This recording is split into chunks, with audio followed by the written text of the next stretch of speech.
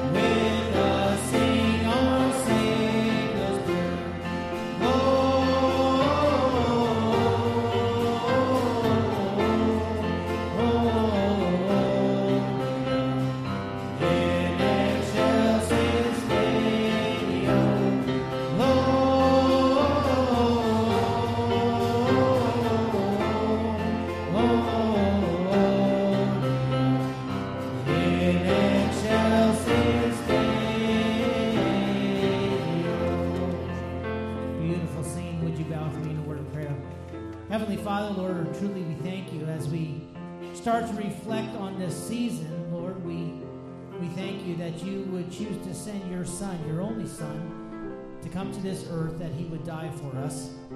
Lord, that we may be able to reign with you for all eternity, Lord. We thank you. We thank you for the hope that we have, for the blessing, Lord, that you would choose to send him because of your love for us. And as we reflect on that love this morning, Lord, I just pray, Lord, that you would use your word in all of our lives, Lord, that we would be changed by it, that we would be, Lord, molded into your image, that we may know you in a more intimate way today. In Jesus' name we pray. Amen. Before you sit down, welcome somebody to Emmanuel Bible Church today.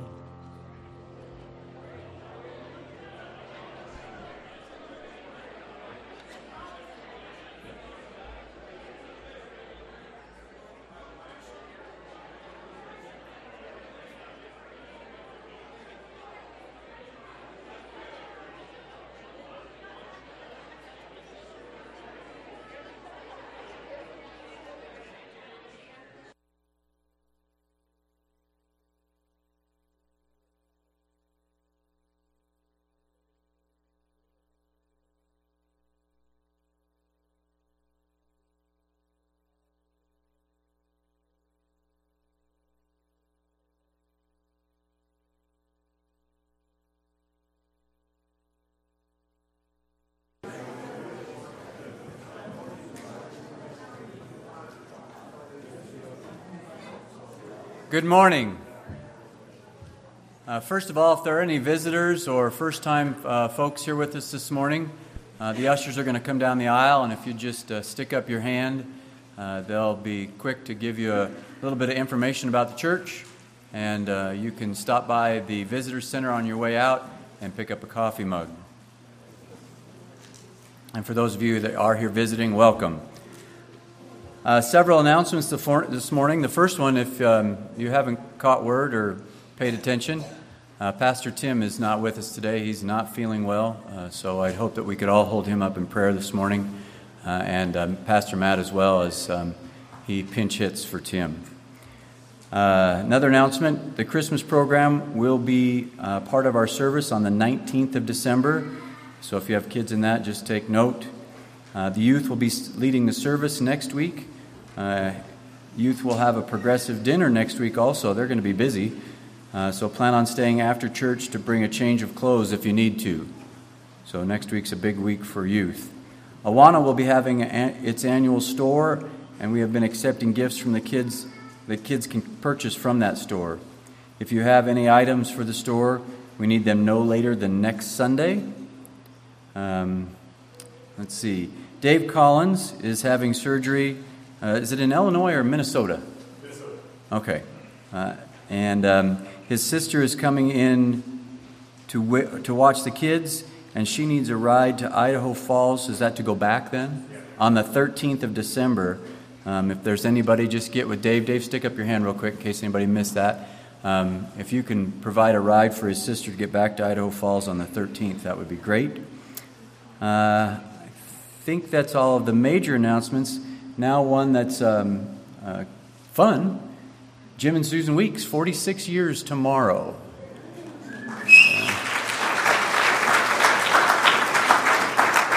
I heard if they make it another 4 years, they're going to have a party here at the church and we're all invited. Because of a little bit of a change in our service today, we're going to do the catechism out of your bulletin. So if you'll open up your bulletin, I'll go ahead and lead questions 63 and 64. I'll give you a second to find that in your bulletin.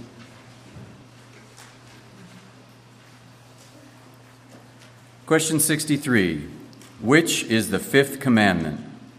The fifth commandment is honor thy father and thy mother, that the days may be long upon the land which the Lord hath. Question 64. What is required in the fifth commandment? The fifth commandment requireth the preserving, the honor, and the performing of the duties belonging to everyone in their several places and relations as superiors, inferiors, or equals. Thank you. We're going to go ahead and pray over our prayer requests that you've seen in the bulletin. And for those who aren't here this morning, I think there are other people that aren't feeling well this morning. So I'm going to go ahead and lead us in prayer before we take up with our praise and worship. Our Father in heaven, I pray that in this world of sin that corrupts our bodies, that you would just help us to filter out the pollution of this world, whether it's the media or all the other things, that we would just be cleansed of that pollution, that we would be healed of the sickness of ourselves, and that we would seek your glory and your honor today and throughout the week, that we might be a shining light individually and corporately to those outside of these walls. I pray for those who are unable to be here this morning, Lord. Pray that you would heal them, restore them, and bring them back to us. I pray for our hearts, Lord, that we would just seek you, that we would worship you, and we would be a blessing to you. I pray your blessing upon this service. I lift up Pastor Matt. I pray for Pastor Tim. We know that his heart would want him to be here. I just pray for his body, Lord, that you would restore him and bring him back to us. We say these things in Jesus' name. Amen.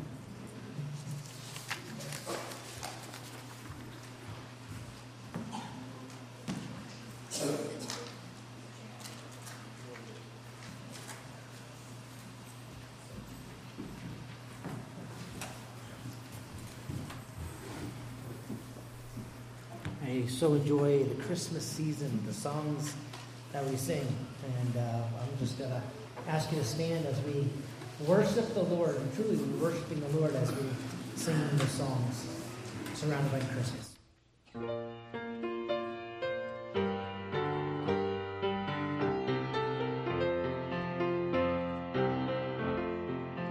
Lord,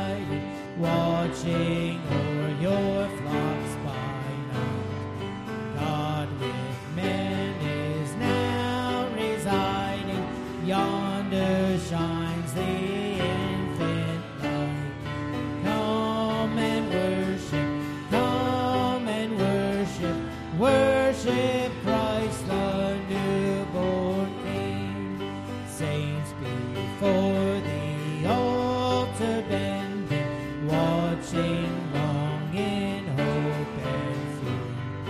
Suddenly the Lord descending in his temple shall appear.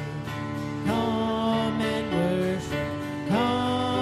worship, worship Christ the newborn King.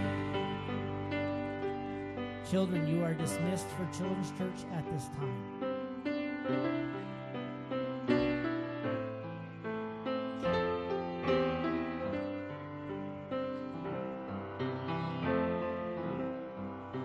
Come, my soul, with every care. Jesus loves to answer prayer. He himself bids you to pray, and will never turn away. You are coming to a King, whose petitions with you bring. For his grace and power are such, none can ever ask too much. With my burden I begin. Lord, remove this load of sin. Let your blood for sinners melt. Set my conscience free from guilt. Lord, your rest to me impart. Take possession of my heart. There your blood brought right maintained, and without a rival reign. While I am a pilgrim here, let your love my spirit cheer. As my guide, my guard, my friend, lead me to my journey's end. Show me what I am to do. Every hour my strength renew. I would have your will, not mine, for it's perfect, good, and kind. You may be seated.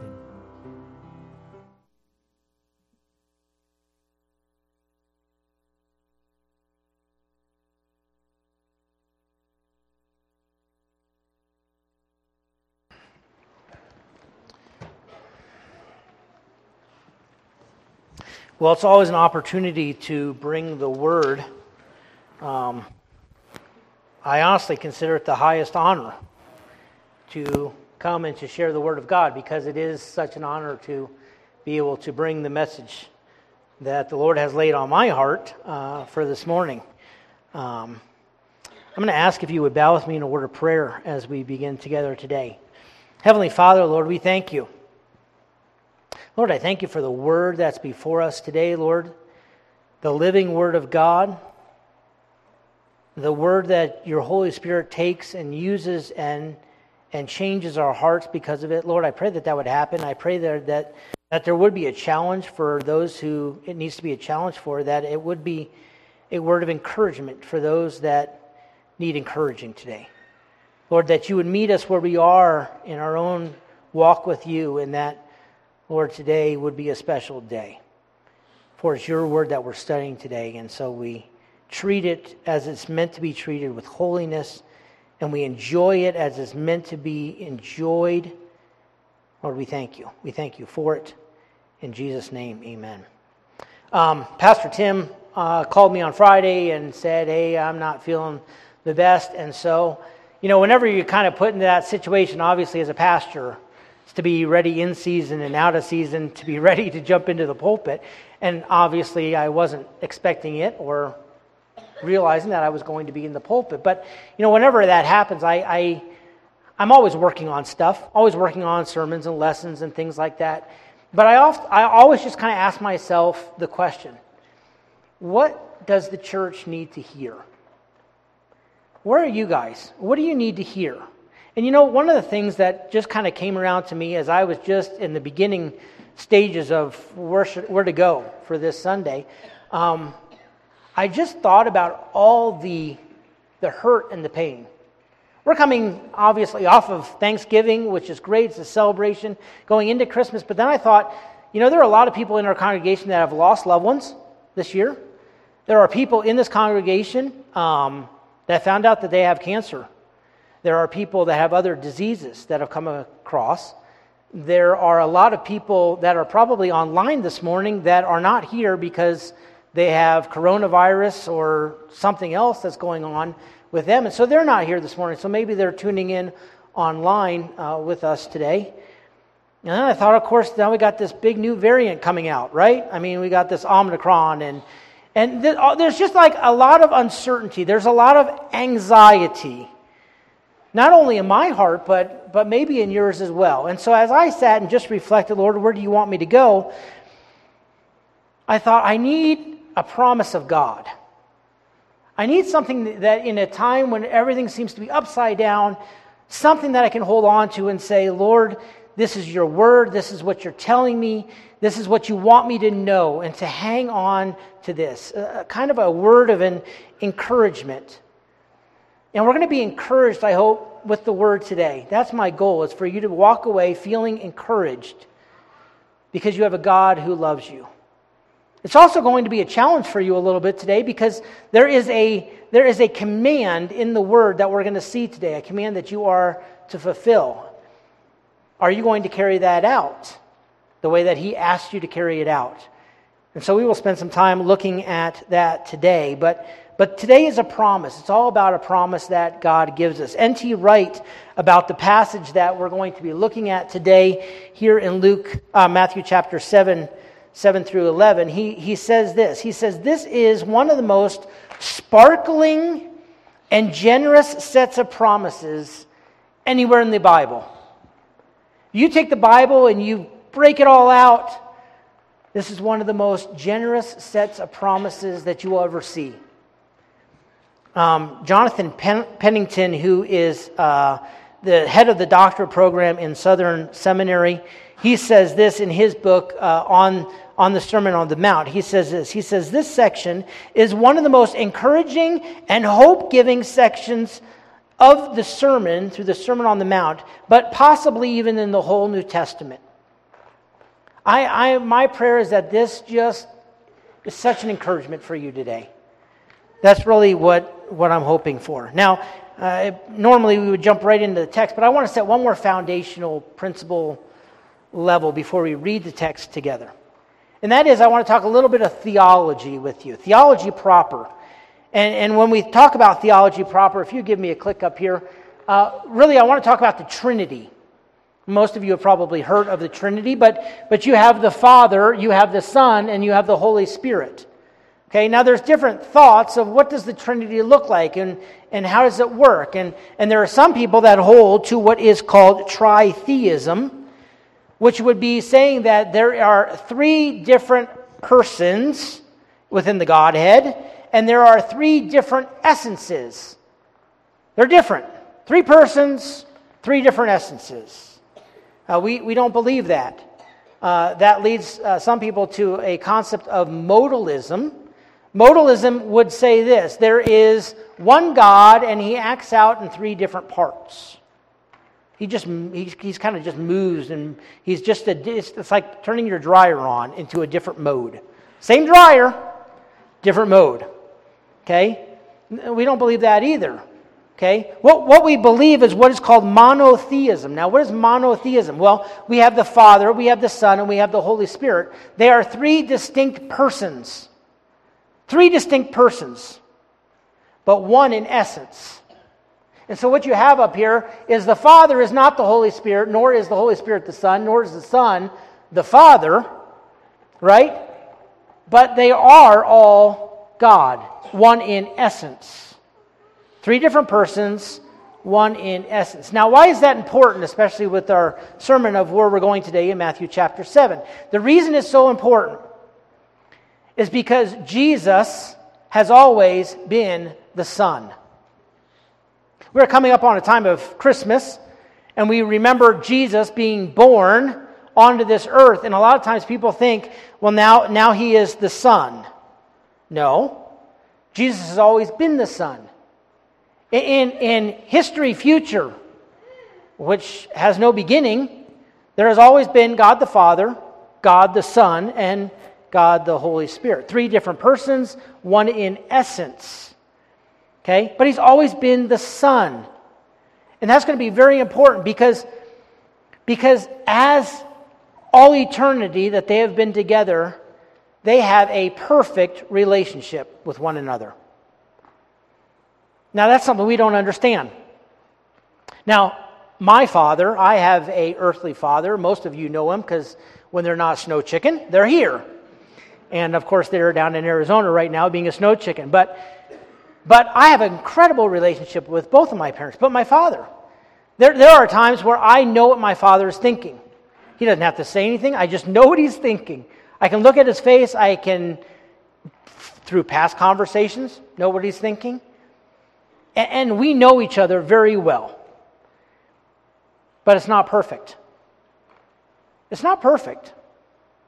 I would like to say that I know all the time what he's thinking. I don't always know what he's thinking. But that's very different than Jesus. Jesus knows the Father perfectly. Jesus knows the heart of the Father perfectly. He knows the character of your Father. He knows what He's like. He knows what He desires. He knows what He wants from you.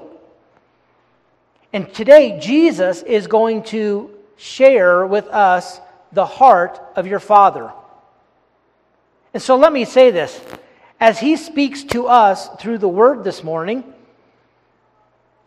you can know with all certainty, this is the heart of your Father. You can trust Jesus. You can trust the words that we're going to read together. And because it's the holy Word of God, I'm going to ask you to do something this morning. I'm going to ask you to stand. We're going to read the text this morning in its entirety. We're going to break it down. But I want to read together and ask you to stand for the holy and the living Word of God. It is living. It is living. And so we read it together. He says this, Matthew chapter 7 through 11. He says, "Ask, and it will be given to you. Seek, and you will find. Knock, and it will be opened to you. For everyone who asks receives, and he who seeks finds, and to him who knocks it will be opened. Or what man is there among you who, when his son asks for a loaf, will give him a stone? Or if he asks for a fish, will he not give him a snake? Will he? If you then, being evil, know how to give good gifts to your children, how much more will your Father who is in heaven give what is good to those who ask Him?" That is the living Word of God for us today. You may be seated. I want to give you the outline. We just read the text this morning. Val, here's the outline that she has put up here on the screen for us. We have, in verses 7 and 8, we have an invitation. Verses 7 and 8, we have an invitation. In verses 9 and 10, there is an illustration that we're going to get into. And then the implication comes in verse 11. And the implication actually is going to run us right into communion today. You notice we didn't take communion at the beginning of our service. We will take it at the end of our service today. This is the outline of where we're going. And so we're going to start with verses 7 and 8, looking at the invitation, because he is going to give us an invitation here in the text. He says this again, "Ask, and it will be given to you. Seek, and you will find. Knock, and it will be opened to you. For everyone who asks receives, and he who seeks finds, and to him who knocks, it will be opened." Right here in the beginning, you will take notice of 3 very important words. They are verbs in the text. If you will look here at the red, you have ask, seek, and knock. I highlighted it in red for you. You'll see it in verses 7 and verse 8. These are verbs that are in the present active tense.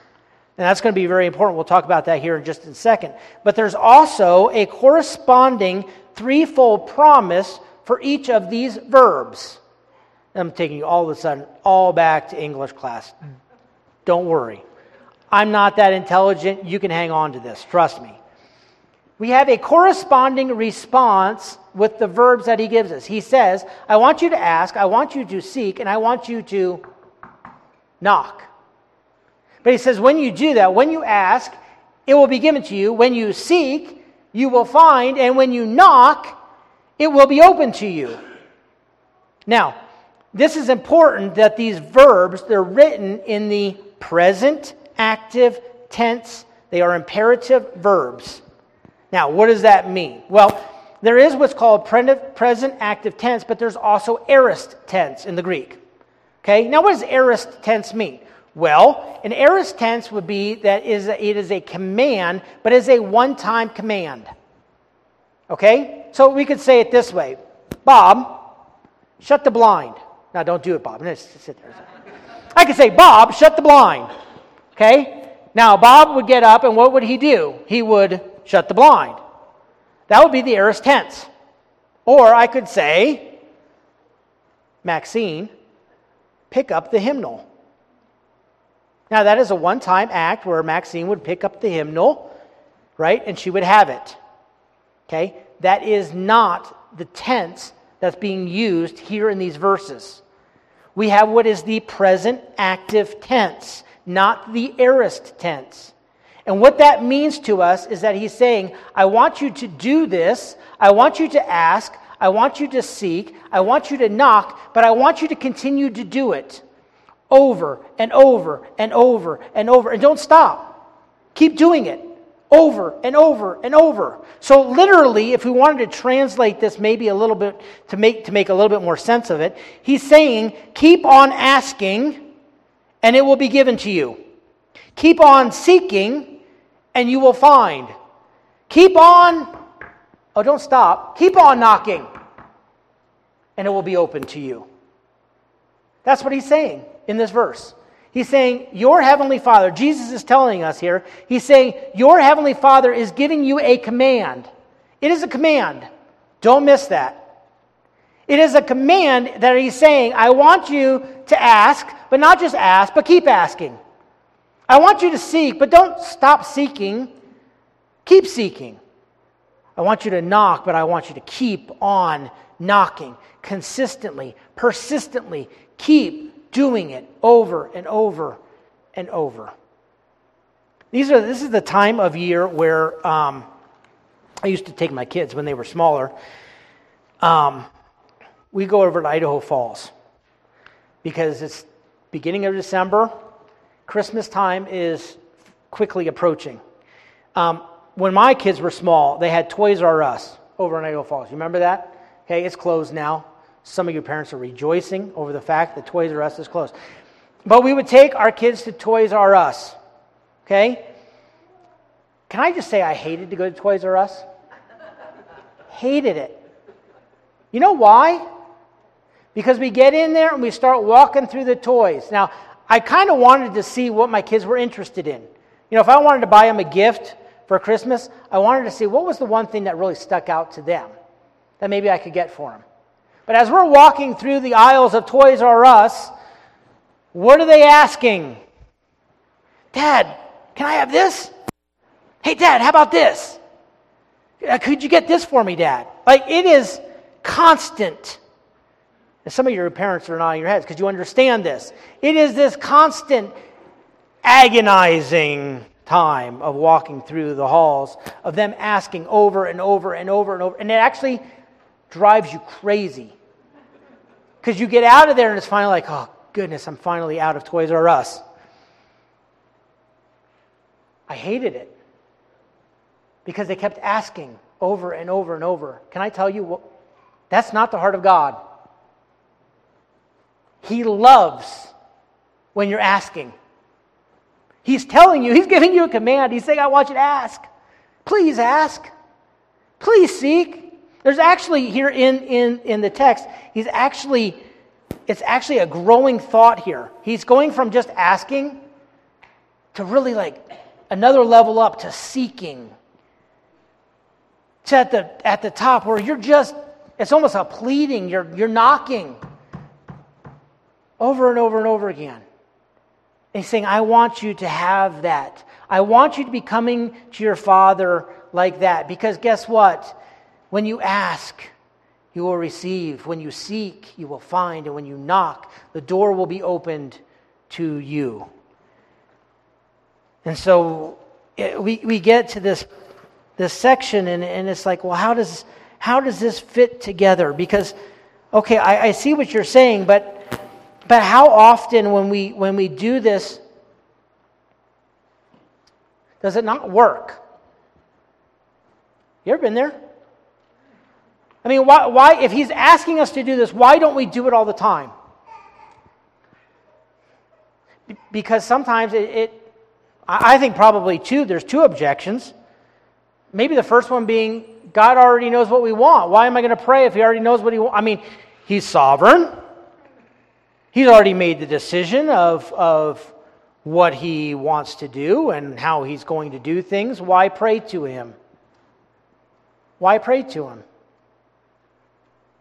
The answer, I think, first of all, starts with the fact that he just asks us to. He just asks us to. He wants us to pray to him. He wants us to walk in obedience to him. But maybe another part of it is that God somehow is orchestrating and working through your prayers. I don't want to act like I understand how this exactly works, because I don't. But James, we're going to see in the text a little later on, James says, you have not because you ask not. In other words, there are times where the Father desires to give you something, but he's not going to give it to you because you simply don't ask him for it. I love what Scott McKnight, he says it this way.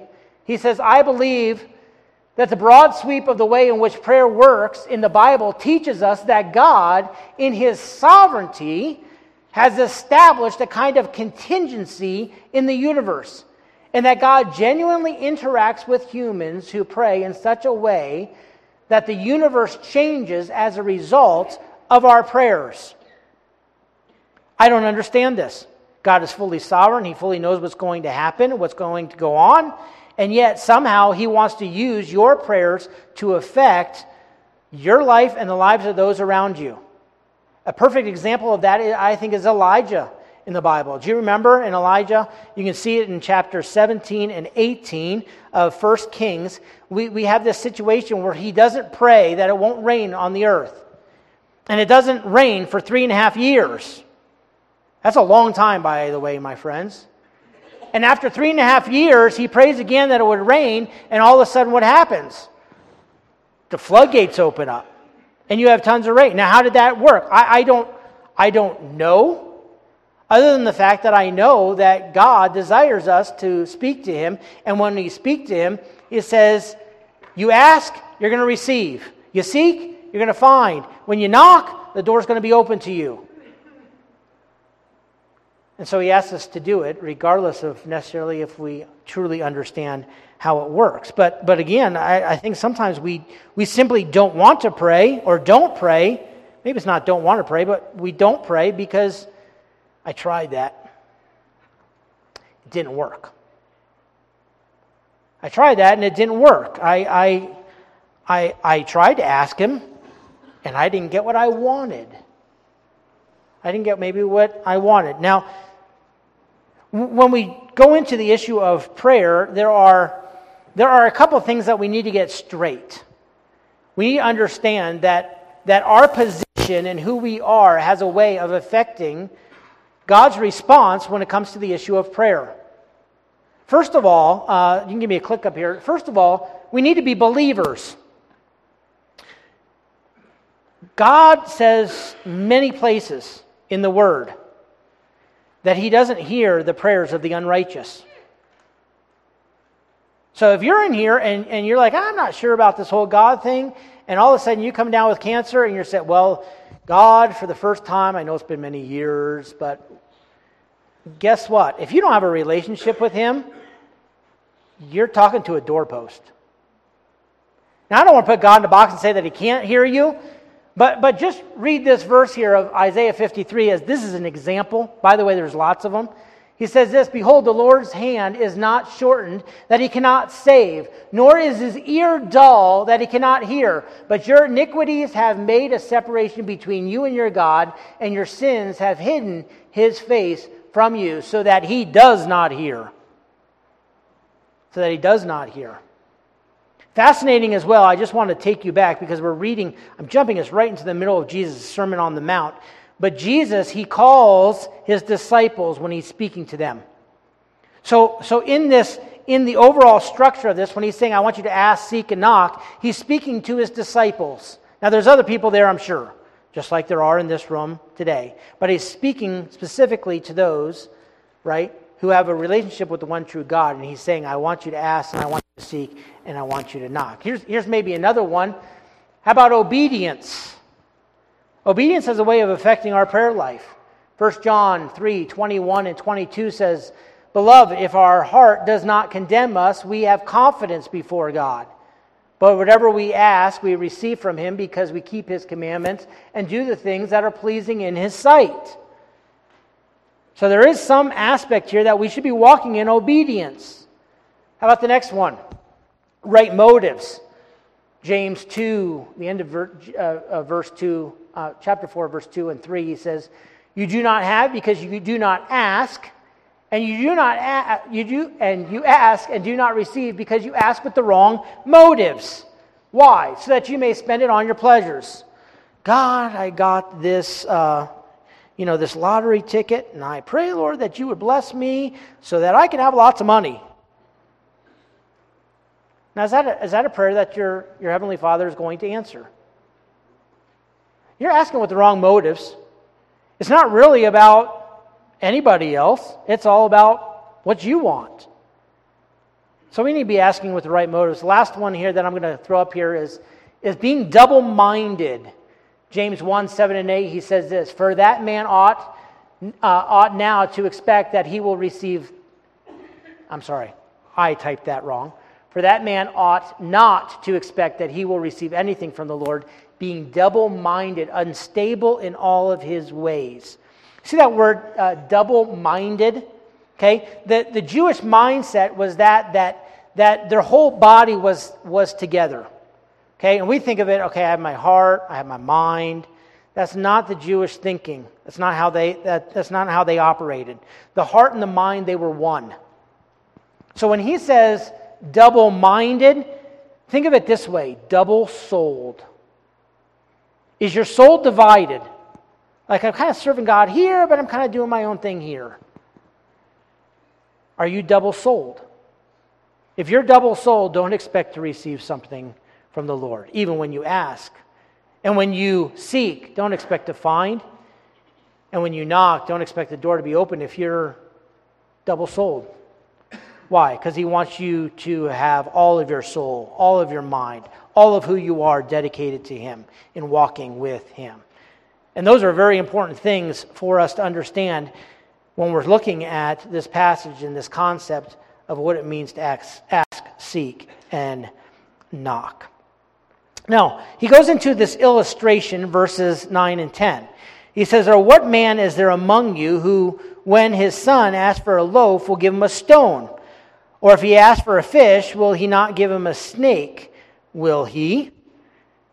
And I thought about how can I make this applicable, at least for us today. So I brought fish. Now, I didn't bring a stinky fish. I bought Swedish fish. It's the only thing I could think of that would kind of work. And so when a child, see, they're sitting on the slopes of the Sea of Galilee. They're looking down in the water. In their dietary, the way they ate, fish and bread were kind of the stable blocks of life. That's what they ate.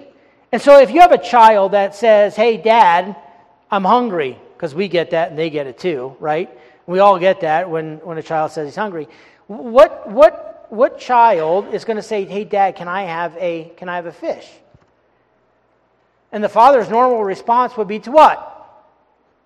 Give him a fish. So, young man, would you like this? Okay, I'm going to try your brother. And he will share with you later, I'm sure. Okay? Maybe he knows where I'm going. I don't know. Would you like this? Can I give this to you? I'm going to give you a rock instead. Suck on that for a while and just see how that is. Okay? That's what the text is saying. Now, that would be totally cruel. So, now you, young sir, would you like this? Well, now what good dad is going to say, well, I can give you this. No, I'm going to reach into this hole right here. I'm just going to grab a snake. Here you go, kid. Have a snake. Now, no good father would do that. By the way, there's that. You can keep the snake too. You can keep the rock. I'm sure you're going to be really excited about keeping the rock. A good father doesn't do that. A good father doesn't do that with his children. By the way, we have another parallel passage to this that comes in the Gospel of Luke. I want to show it to you. It's another one. We get another layer here with this one. He says this in Luke 11, verse 12. He says, or if he asks for an egg, will he not give him a scorpion, will he? So if you have a child and he asks for an egg, are you going to give him a scorpion? Now, this is interesting because most theologians think there's a little bit of a play on words here with the idea of an egg and a scorpion. He's laying out for us, I think, a pattern here of what the Father desires to give you. Okay? First of all, he's telling us, hey, you know what? He's not going to tell you suck on a stone when you're hungry. He's going to take care of you physically. Okay? We're going to talk about this one here with the snake here in a second, but there's also this one right here. Many theologians think there's a little bit of a play on words here because of the possibility that a scorpion can look like an egg. It can look like an egg. Let me show you a picture here. Here's a scorpion. By the way, when they have babies, their babies crawl on their back and they're always white. And so when you look at a scorpion, it looks a little bit like what? An egg. You see that? So some theologians think that there's a little bit of a play on words here of what Jesus is doing when he describes the fact here of an egg. Now, did I lose my mic?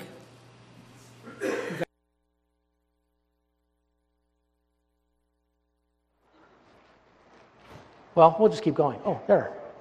Wow, I heard myself. What is he doing here? Well, first of all, he's taking care of the fact of, he's saying, I'm going to take care of you physically. Don't ever worry. Your Father is not going to give you a stone when you're in need of something physical to take care of you.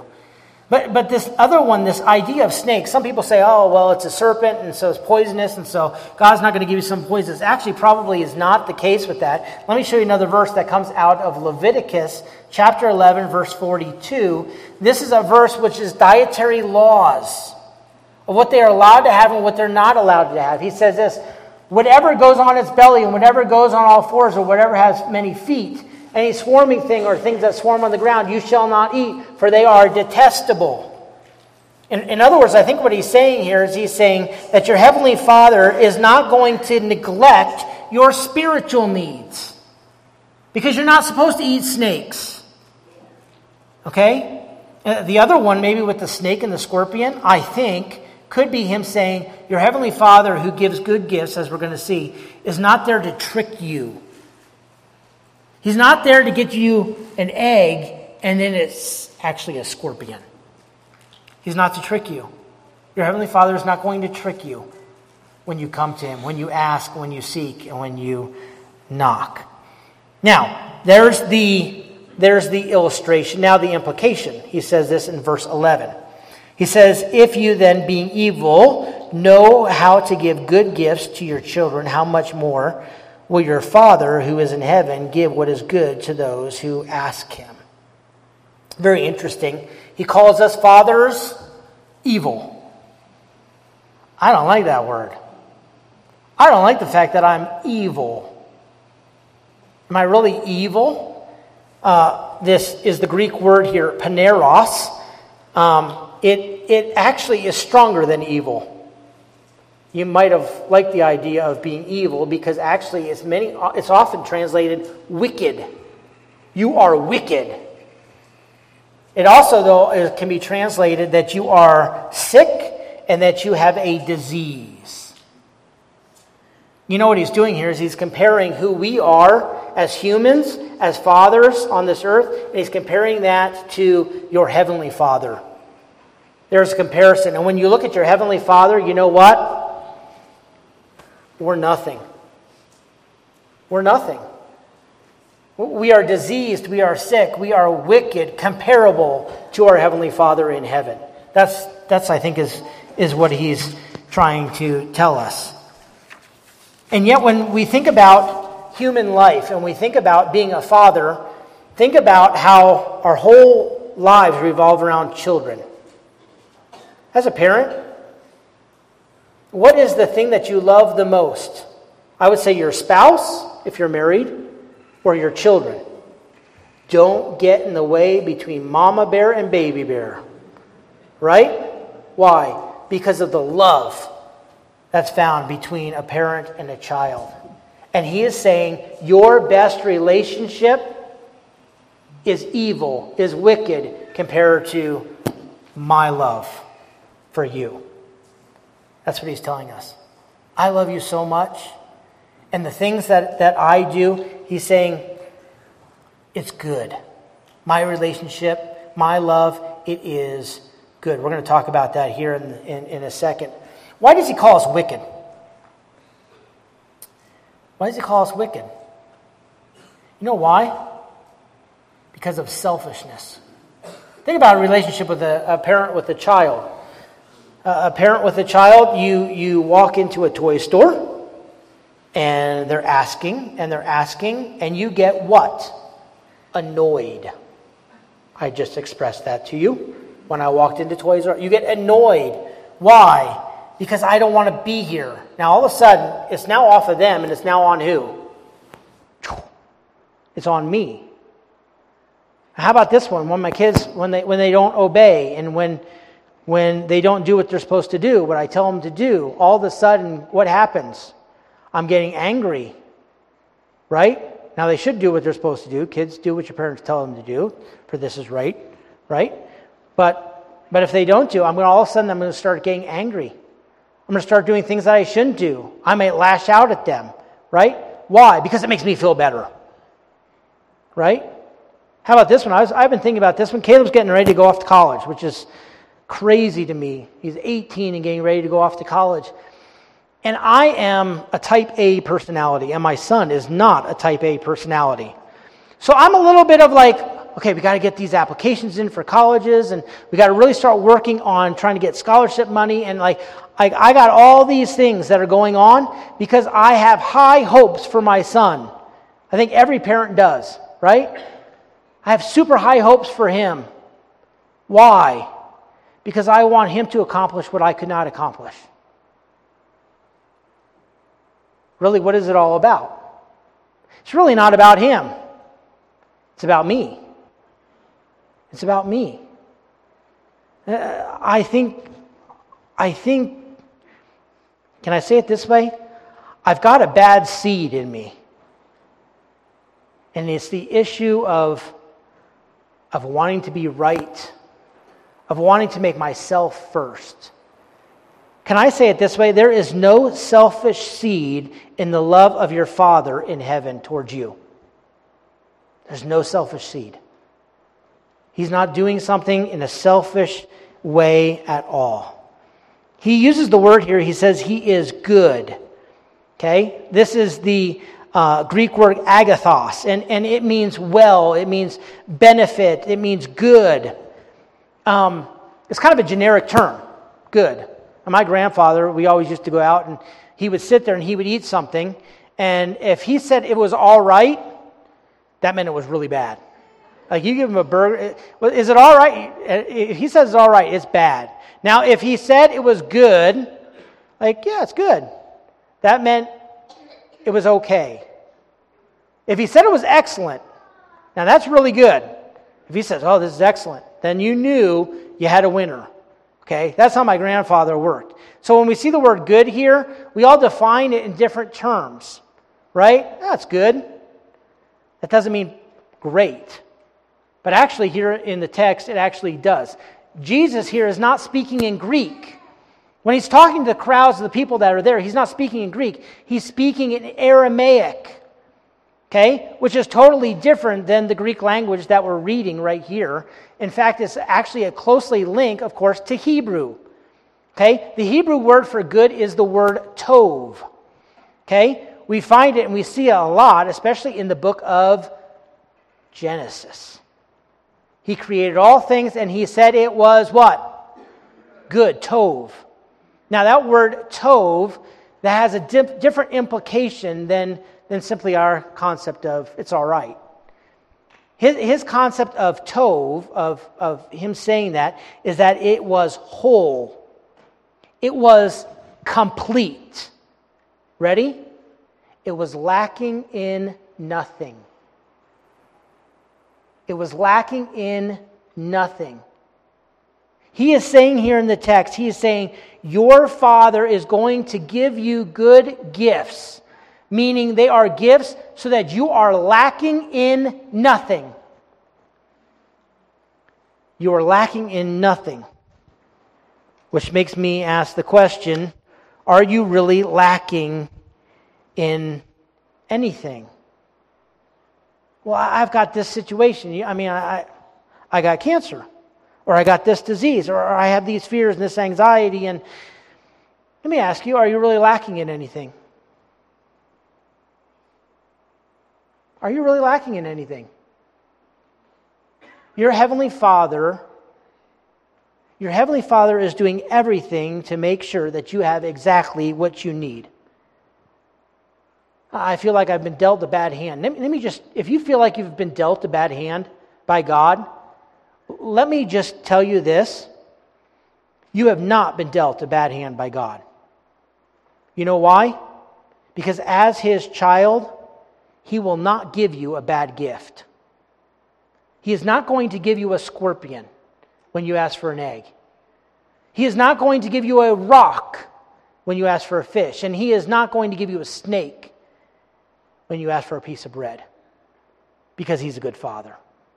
He will care for you. And you will be lacking in nothing. John Stott, he says it this way. He says, perhaps we could put the matter in this way. Being good, our Heavenly Father gives only good gifts to His children. Being wise as well, He knows which gifts are good and which ones are not. We've already heard Jesus say that the human parents would never give a stone or a snake to their children who ask for bread or fish. But what if the children, through ignorance or folly, were actually to ask for a stone or a snake? What then? Doubtless an extreme irresponsible parent might grant the child's request, but the great majority of parents would be too wise and loving. Certainly our Heavenly Father would never give us something harmful, even if we ask for it urgently, and maybe even repeatedly, for the simple reason that He gives His children only good gifts. So then, if we ask for good things, He grants them. If we ask for things that are not good, either because they are not good in themselves, or they're not good for us, or for others, if they're directly or indirectly, immediately or ultimately, He denies them. And only He knows the difference. We can thank God that the granting of our needs is conditional. Not only in our asking, seeking, and knocking, but also on whether what we desire, ask, and seek, and knock for is good. Thank God He answers prayer, but thank God He sometimes denies our requests. Isn't that the truth? Because we don't always know if we're asking for good things, and He knows. Let me ask you, why do we not talk to Him more? Why don't we talk to Him more? You do recognize He's giving us command to ask, seek, and knock. And He's saying, do it over and do it over and do it over. I want you to bug me to death with your prayers. I mean, that's how I take it, but it's not bugging Him. He delights in you coming to Him over and over and over again. He desires that. Why don't we come to Him? I think part of it has to do with we have this independent mindset. I don't need God's help on this one. I got this one covered. I can do this one. I got this handled, God. Instead of falling in humility, understanding that He wants you to ask. You don't have sometimes because you simply don't ask. You need to ask Him. Over and over. Talk to Him. Let Him know your heart. He desires to know you. And He's going to work through your prayers. Because he who asks, you will receive. May not be your way, but you will receive. Keep going. Keep progressing in this. I often wonder if sometimes we don't ask because we question if we're really ready to receive what God wants to give us. Scott McKnight, in his commentary, he makes this claim, and this one will get you. How many of us do not have because we do not ask, and we do not ask because we do not believe God is good? Let me ask you the question. Can you believe the words of Jesus when He's talking about the nature of your Father? And He said, your Father is good, and He will care for you. He is going to take care of you. Can you believe that? Do you truly believe that your Heavenly Father is good? That you are going to be lacking in nothing, no matter what you go through, because you are a child of His. You are going to be lacking in nothing. Can you trust Him in that? I sometimes wonder if we don't pray because we don't trust our God. We don't actually think He is good. Will you take Jesus at His word, and will you believe what Jesus says to you about the heart of your God? We're going to turn our attention here in a second to the table. You do realize what Jesus went through, don't you? You talk about getting dealt a bad hand. Jesus, if we went with that analogy, was dealt a really bad hand. Or was He? See, I don't think He was dealt a bad hand at all. Why?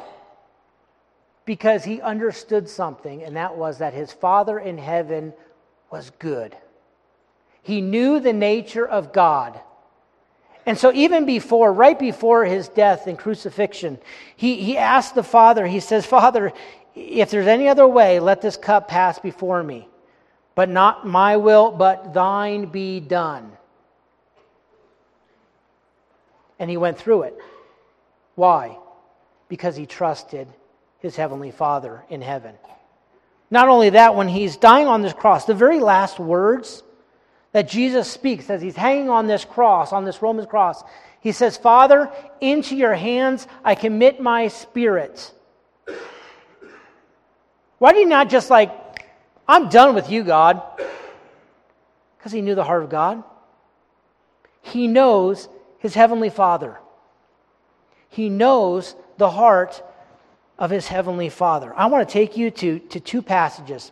I want you to look at them for yourself. I want you to go to Romans chapter 8. Romans chapter 8.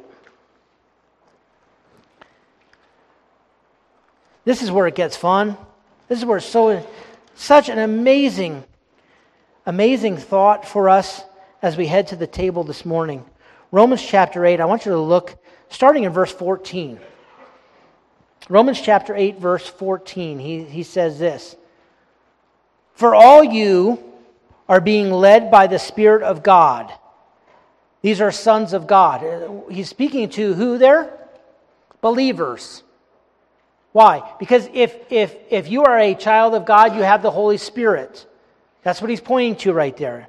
He's saying, if that is you, he says, for you have not received a spirit of slavery leading to fear again, but you have received a spirit of adoption as sons, by which we cry out, Abba, Father. That is the term daddy.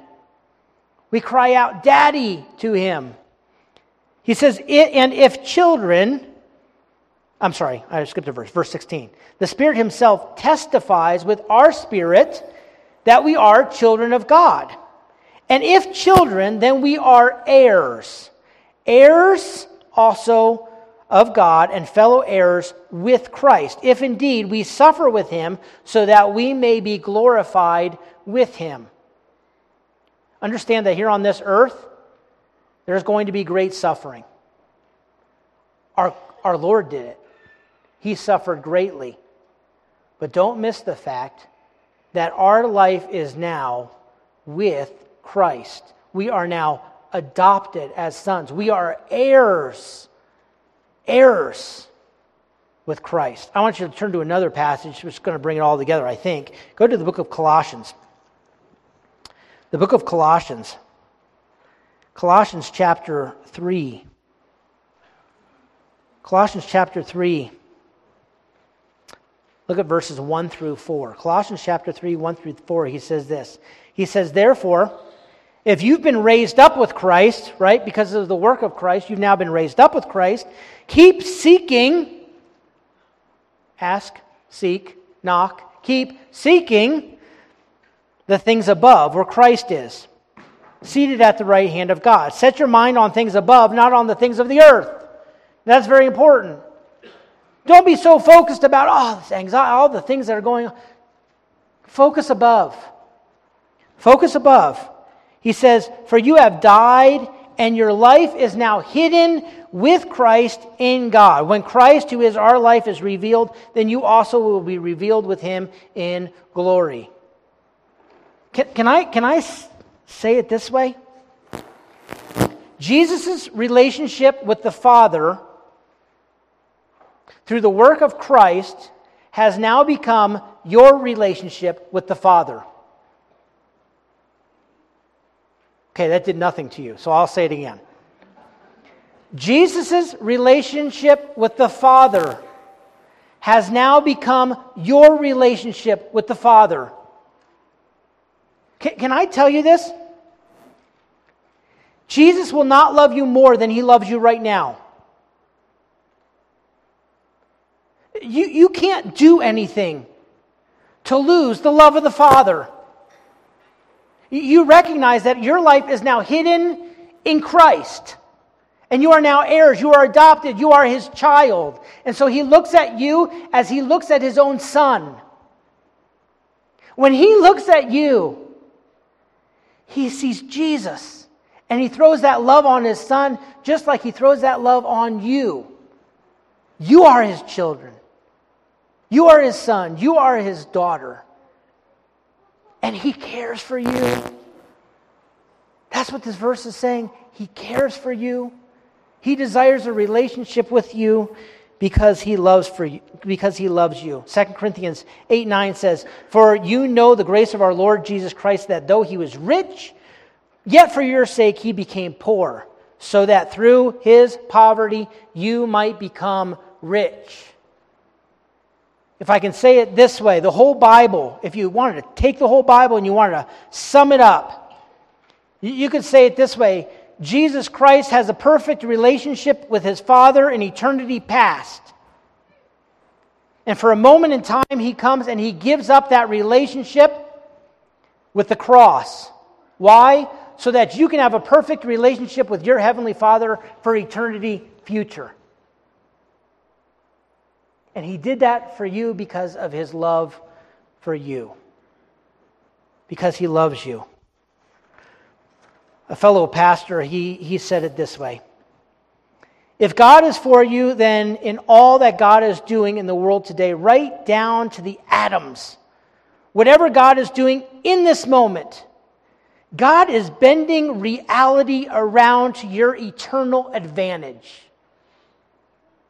You are walking through a world tilted in your favor because God says it is going to go well with you.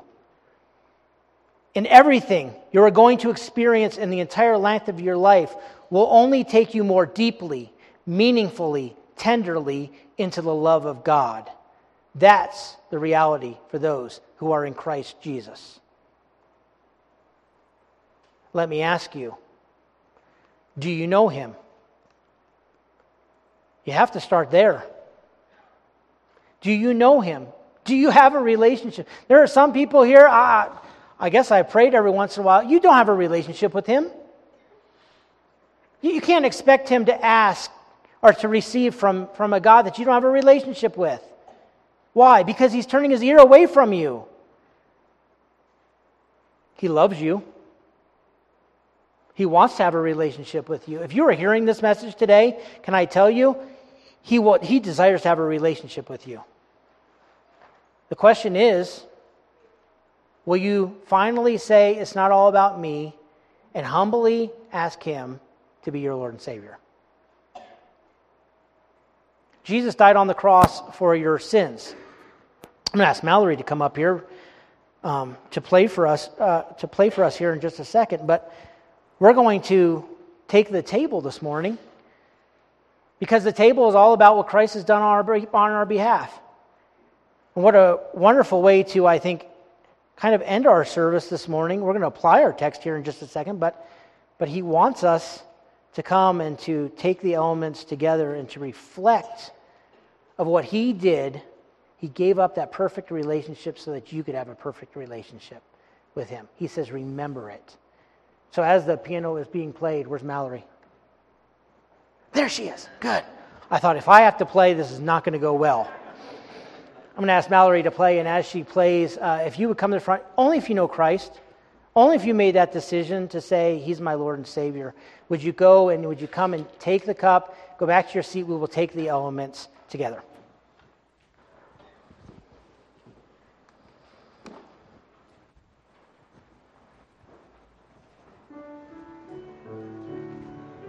Thanks. I need no one for Mallory.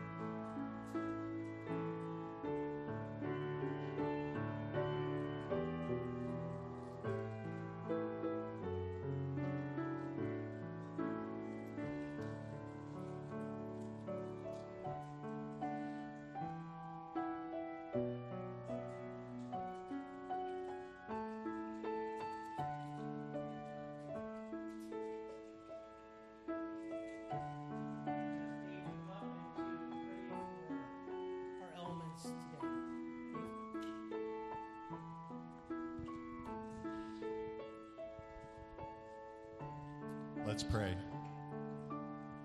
Jesus, during this season of celebration of your birth, we remember the angels singing glory to God in the highest, and on earth peace among people with whom he is pleased. We think of Simeon moved by the Holy Spirit as he held you, saying, "For my eyes have seen your salvation, which you have prepared in the presence of all the peoples." Jesus, you have given us the greatest gift of all, salvation. As we come to the table, we take the bread, remembering that you, God, became man to walk among us. And we take the cup, remembering your blood shed on the cross, covered our sins so we can come before God righteous. In Jesus' name, amen. And after giving thanks, he broke bread. He said, "This is my body, which is broken for you. Do this in remembrance of me." Take and eat together.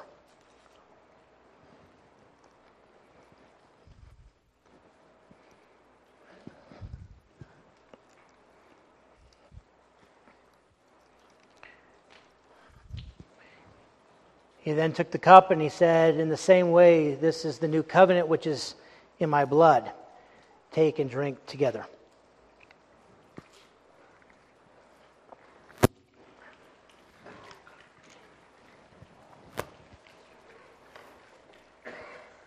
How do you apply this text? How do you apply the text? I mean, we've got to apply it. We don't just come and sit and get fed and then not be changed by the living Word of God. What does he tell us to do? Ask, seek, and knock. Friends, it's a command. Ask, seek, and knock. Do it over and over and over and over again. So guess what we're going to do? I'm going to give you time to ask, to seek, and to knock. I'm going to give you a time of prayer, and I'm going to put some verses that are going to come up here on the screen behind me, and they may challenge you when it comes to your asking and your seeking and your knocking. But spend some time as we listen to a song which I think really gets to the key of what he's talking about this morning, and spend some time with your Heavenly Father.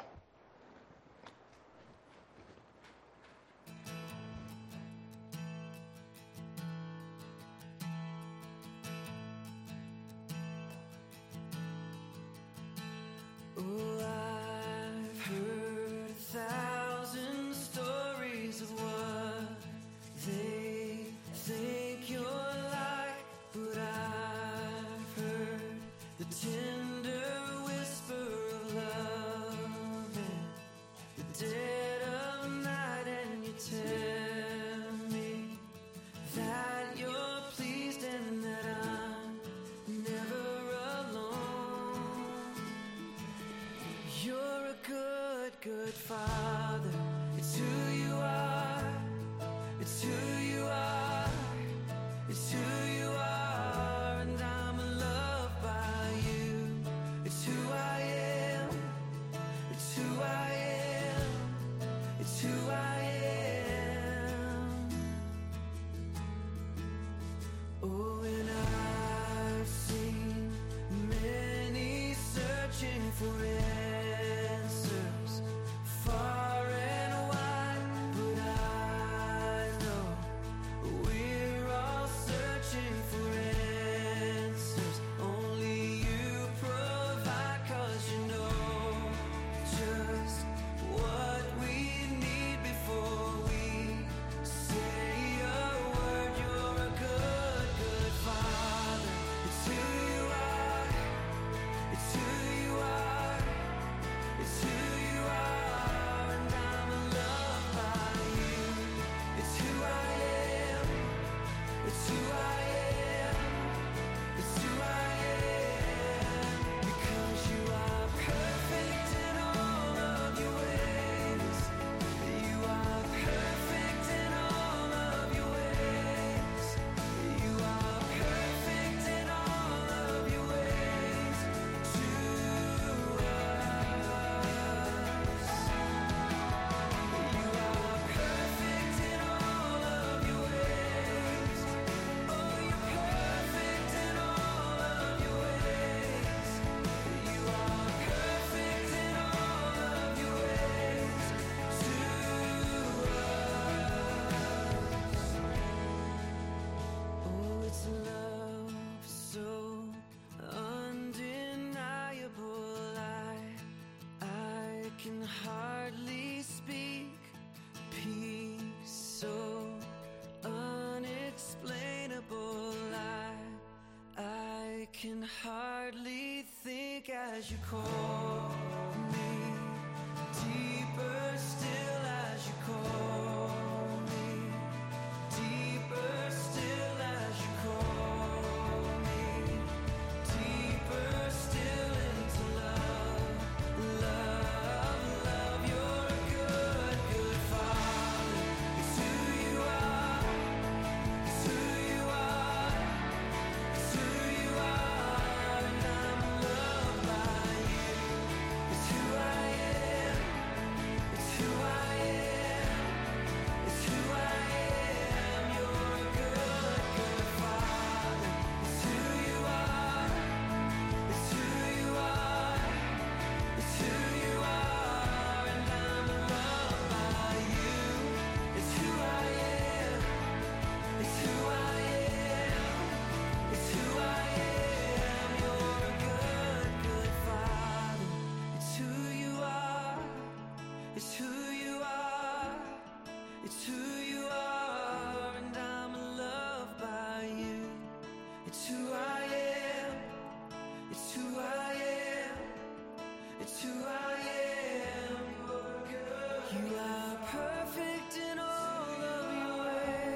and He is a good Father. He loves His children. He loves us as much as He loves His Son, Jesus Christ. Because when He looks at you, He sees the righteousness of Christ imputed to your account. And so He loves you. He cares about you. And He wants a relationship with you. The same relationship that He had with Jesus for all eternity past is the relationship that He wants with you now. And can I just say, it's not going to be perfect because we're not perfect. We know that. But it will be perfect for eternity future. And we can count on that. Would you stand? As we close out our time in prayer with a prayer of song.